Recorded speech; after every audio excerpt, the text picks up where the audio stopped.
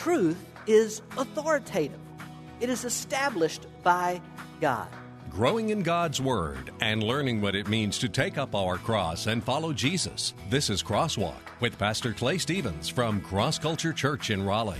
There are lots of people in the world and lots of different religions that believe in lots of different gods. And there are even lots of people here in America that I talk to that say they believe in God. But the truth is, based on what Scripture teaches, any person who doesn't have a relationship with God the Father through God the Son is, in a sense, an atheist. Question: how much would you pay for an atheist? Well, that may sound like a strange question, but have you ever stopped to think about what it has cost men and women through history to ensure the message of Jesus came down to us? All that they went through, all that they did not see the culmination or the completion of it. They did not see the coming of the kingdom of God because God had something for us down the road, and they became, as it were, stepping stones. I'm Rick Freeman. Hello again, and welcome to this week's Crosswalk.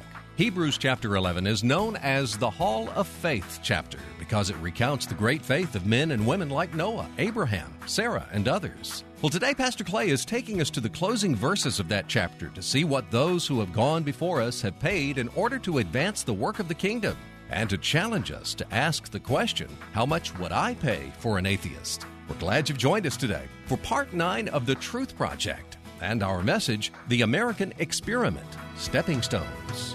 Holy, holy, holy, I want to see you. 41 names. I know you can't read. I know it's too small. It's 41 names. Most of us wouldn't recognize hardly any of them. And yet, you and I owe a great deal to those 41 individuals and the other approximately 60 people who accompanied them on board the ship known as the Mayflower. Depending on who you read, somewhere between 99 and 102 people set sail for the Americas. Those 41 individuals signed what is known as the Mayflower Compact. They signed it while they were on board ship en route to America. The compact, the document that they signed had to do with how they were going to cooperate together in a sort of a legal system and all that kind of stuff. They are known today as pilgrims. We call them pilgrims. Back then they were known as separatists. You see, these individuals, these followers of Jesus, believed that the official church, state church, the Church of England, that the Church of England and the king had overstepped their bounds, that the king had abused his power, that they had misinterpreted Scripture, and they were being persecuted for their beliefs. So certainly, religious persecution played some type of part in their decision to leave Europe and come to America. But there was, in fact, and I believe that persecution was simply a catalyst for something that was greater in store for them, that there was a bigger purpose that God had and that they understood that they had.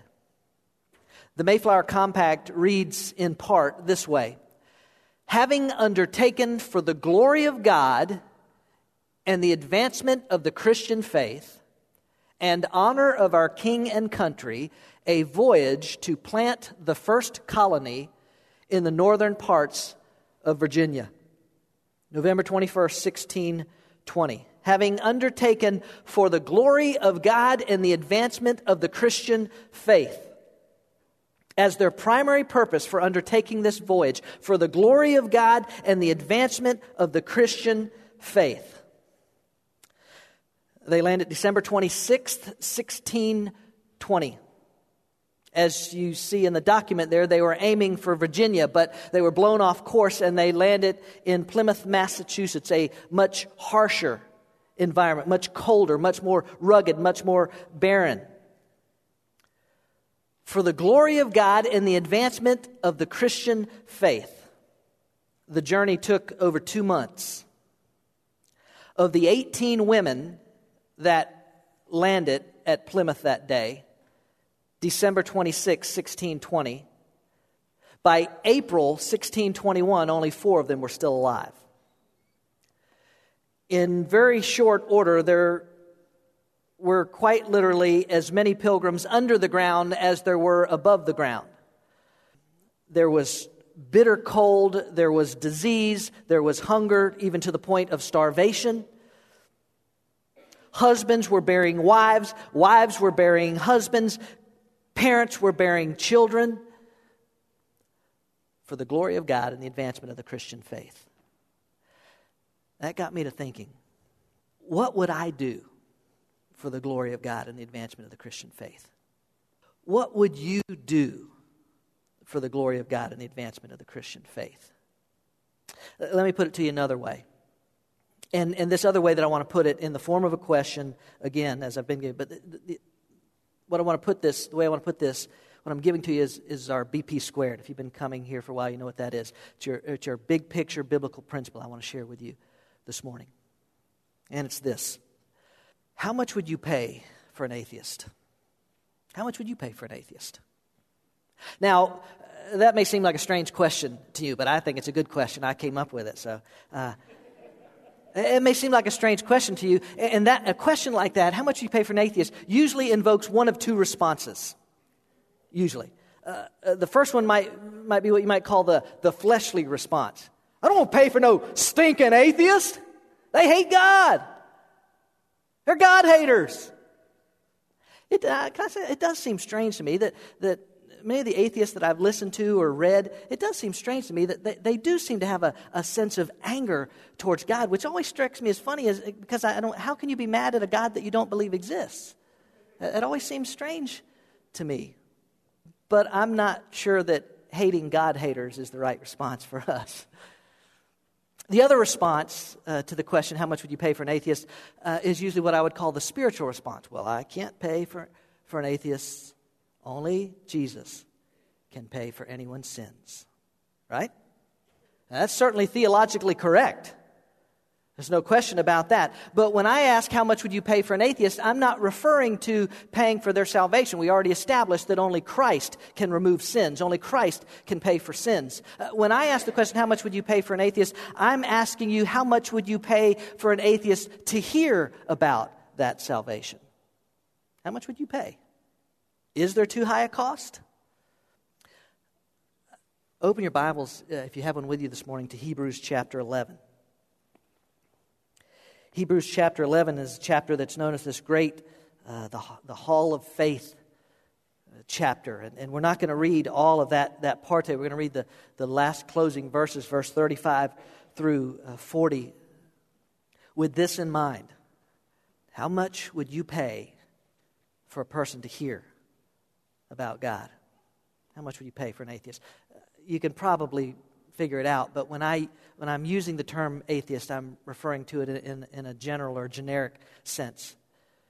Because there are lots of people in the world and lots of different religions that believe in lots of different gods. And there are even lots of people here in America that I talk to that say they believe in God. But the truth is, any person that does not have a relationship with God the Father, based on what Scripture teaches, any person that doesn't have a relationship with God the Father through God the Son is, in a sense, an atheist, against God or without God or anti-God.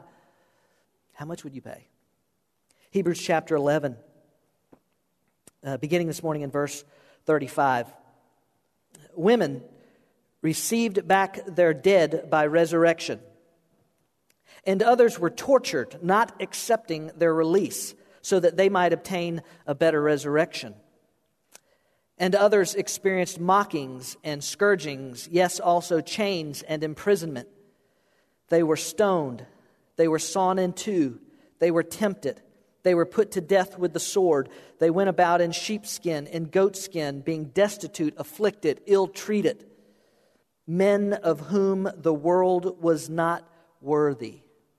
Wandering in deserts and mountains and caves and holes in the ground. And all these, having gained approval through their faith, did not receive what was promised, because God had provided something better for us, so that apart from us, they would not be made perfect. In other words, all that they went through, all that they did not see the culmination or the completion of it. They did not see the coming of the kingdom of God. They did not see it all come to its final conclusion. Why? Because God had something prepared ahead, something for us down the road, and they became, as it were, stepping stones so that you and I could hear of God's love. How much would you pay for an atheist?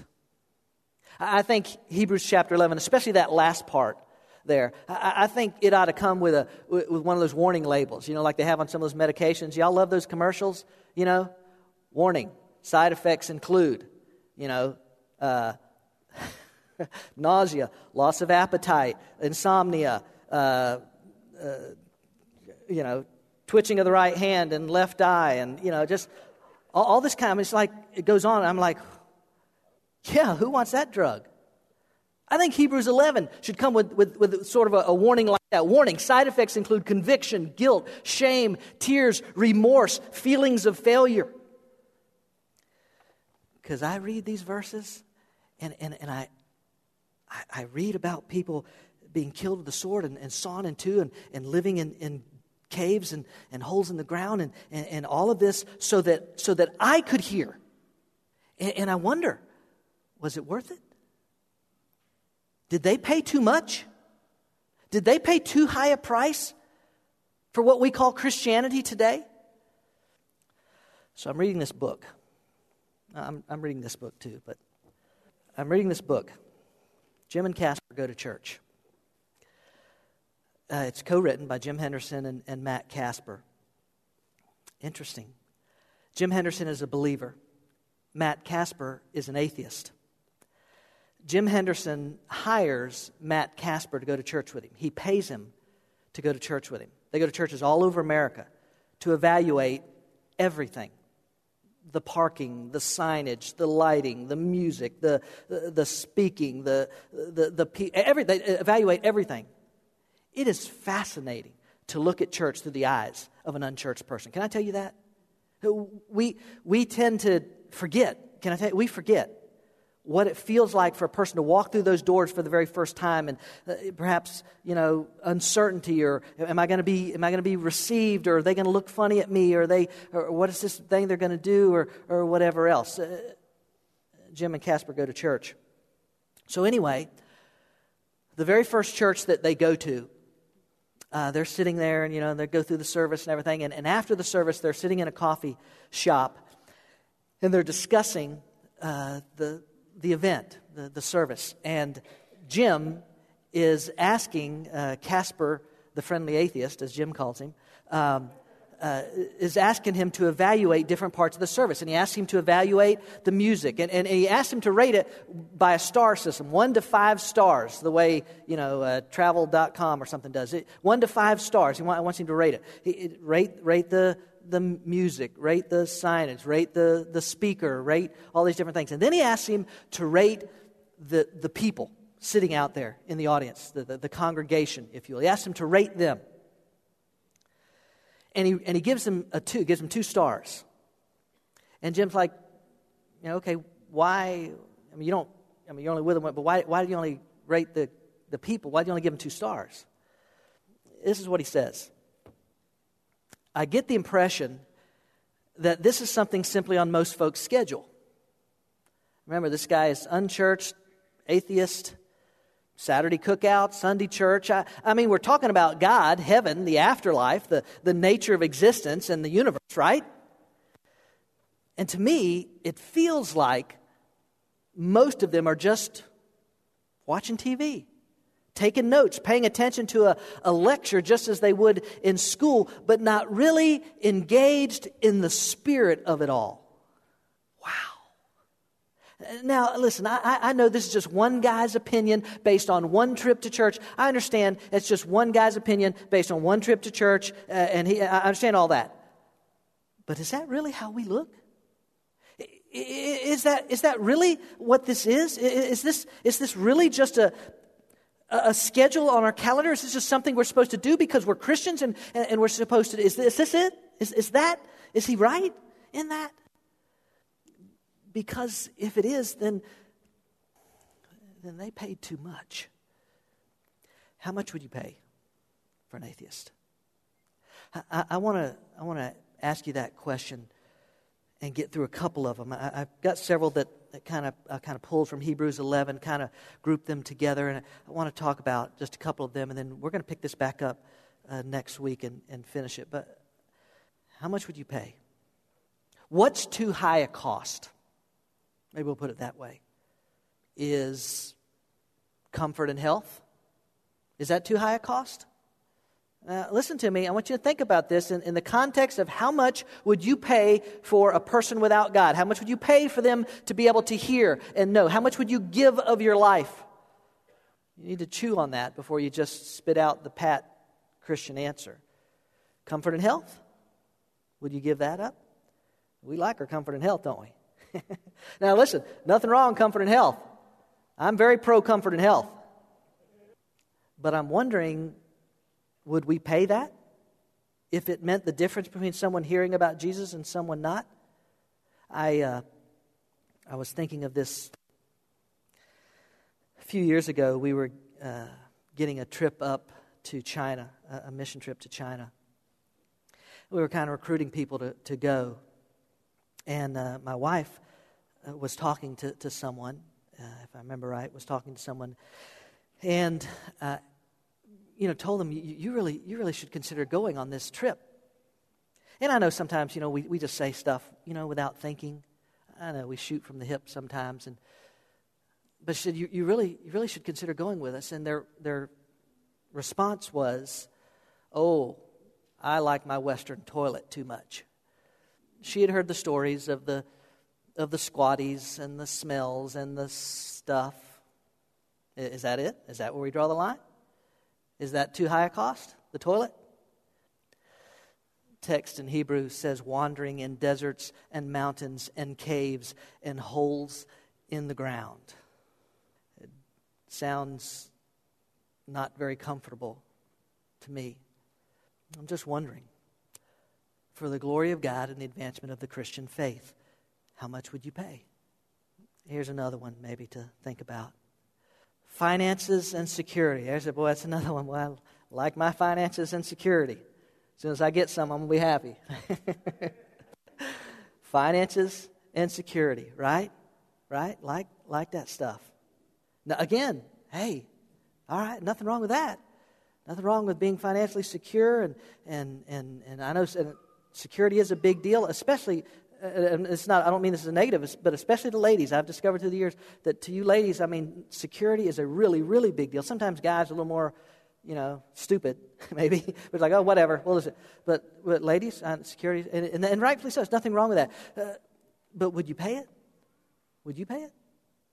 I was talking with someone this week that told me that their church this year was cutting their Lottie Moon Christmas offering. Now, the Lottie Moon Christmas offering is an offering that a lot of churches all over America take up each year, and all the money goes directly to support missionaries on the field or going to the field. It makes it possible for them to be on the field. Hundreds of millions of dollars all over America are collected in the Lottie Moon Christmas offering. I was talking to this person that was telling me that their church was cutting their Lottie Moon Christmas offering goal this year by half because the economy was so bad.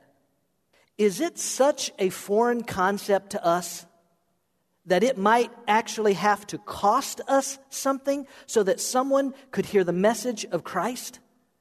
Is it that strange an idea to us that we might actually have to just go without something or give up something so that someone might hear something? Did you know that the International Mission Board, the agency that is funded by the Lottie Moon Christmas offering, do you know that they had to hold back a couple of hundred missionaries this past year from going on the field because there's not enough resources to send them? I forget the number.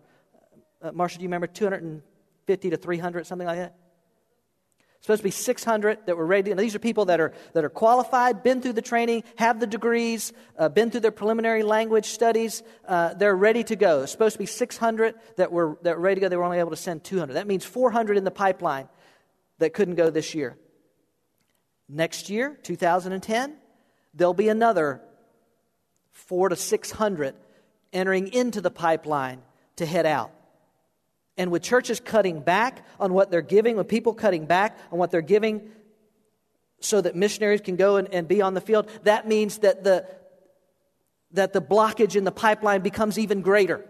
Because you've got those 400 that couldn't go last year, now you got a whole other group coming through that if only 200 or so of them can go, now it's 800 that are just sitting there ready to go. But hey, we got time, right? According to the U.S. Census Bureau, in 2009, there are 1.8 deaths every second around the world. That's 100 deaths a minute. That's 150,000 deaths a day. That's 55 million deaths a year. Hey, we've got time. I mean, we can send those missionaries next year if the economy picks up, right? How much would you pay? How much would I pay? Oh, by the way, we won't be cutting our Lottie Moon goal this year. Maybe we need to consider upping it. I told Marcia the other night that I think we ought to at least keep it where we had it, $5,000 last year. We went way over that. Maybe we ought to make up the slack. What would you pay? Now listen. Take a deep breath. I'm honestly, and I thought about this as I was writing this out this week, as God is my witness, I am not trying to put you on a guilt trip. Because I learned a long time ago that guilt is a poor motivator. And it lasts about as long as a message does. But this is the reality, folks. And what I read about these men and women and what they paid so that I could hear, it makes me wonder, what would I pay? Faith, hope, and love. They are truly the resources we need if we're willing to pay the price so that others can hear the good news of Jesus. Like the men and women of Hebrews chapter 11 and the pilgrims we think of this time of year, we have to be willing to lay it all on the line for the glory of God and the advancement of the Christian faith. There's a new Crosswalk lesson each week available at crosswalkonline.org and at crossculturelife.org. Visit us online and find out how you can join one of our life groups and participate in the small group study of The Truth Project. And join us next week as Pastor Clay continues this timely and life-changing series. Cross Culture Church has a new home in Raleigh. We invite you to join us for our weekly cross-culture worship with upbeat, Christ-centered music and timely, encouraging biblical messages, celebrating the goodness of our God and what it means to be in a relationship with Him. Cross Culture Church meets Sunday mornings at 10:30 in the auditorium at the Leesville Road High School, a mile and a half south of I-540, exit 7. We welcome anyone looking for a place to learn about God's plan for their life. At Cross Culture, you'll find a community of believers with the desire to be used by God to show that a life built on the finished work of Christ on the cross is where you'll find what you're looking for.